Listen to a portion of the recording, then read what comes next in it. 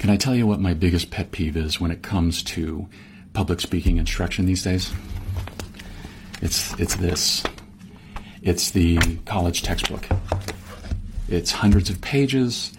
It's overly priced. It's filled with Byzantine lessons that no normal person can process over the course of a 15-week semester. And yet you're going to be paying more for a college course that isn't even tailored to your needs. And you're going to be forced to read through this as opposed to what you can do as an alternative. And that's why I recommend to people, take a 2 or 3 day workshop. You're going to spend less money. You're going to get more out of it. It's going to be tailored more to your needs, or do some individual coaching. Now look, I've done all of it. I've taught at the college level for years. I've taught the big public speaking courses, and there is some value there.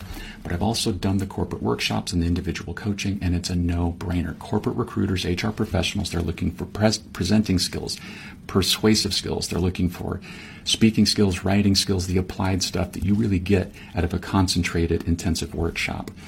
So I get that question a lot. People will say, I think I'm going to take this college course. And I'm like, I wouldn't do it. You spend too much money, spend too much time. There are better alternatives. Shortcast Club.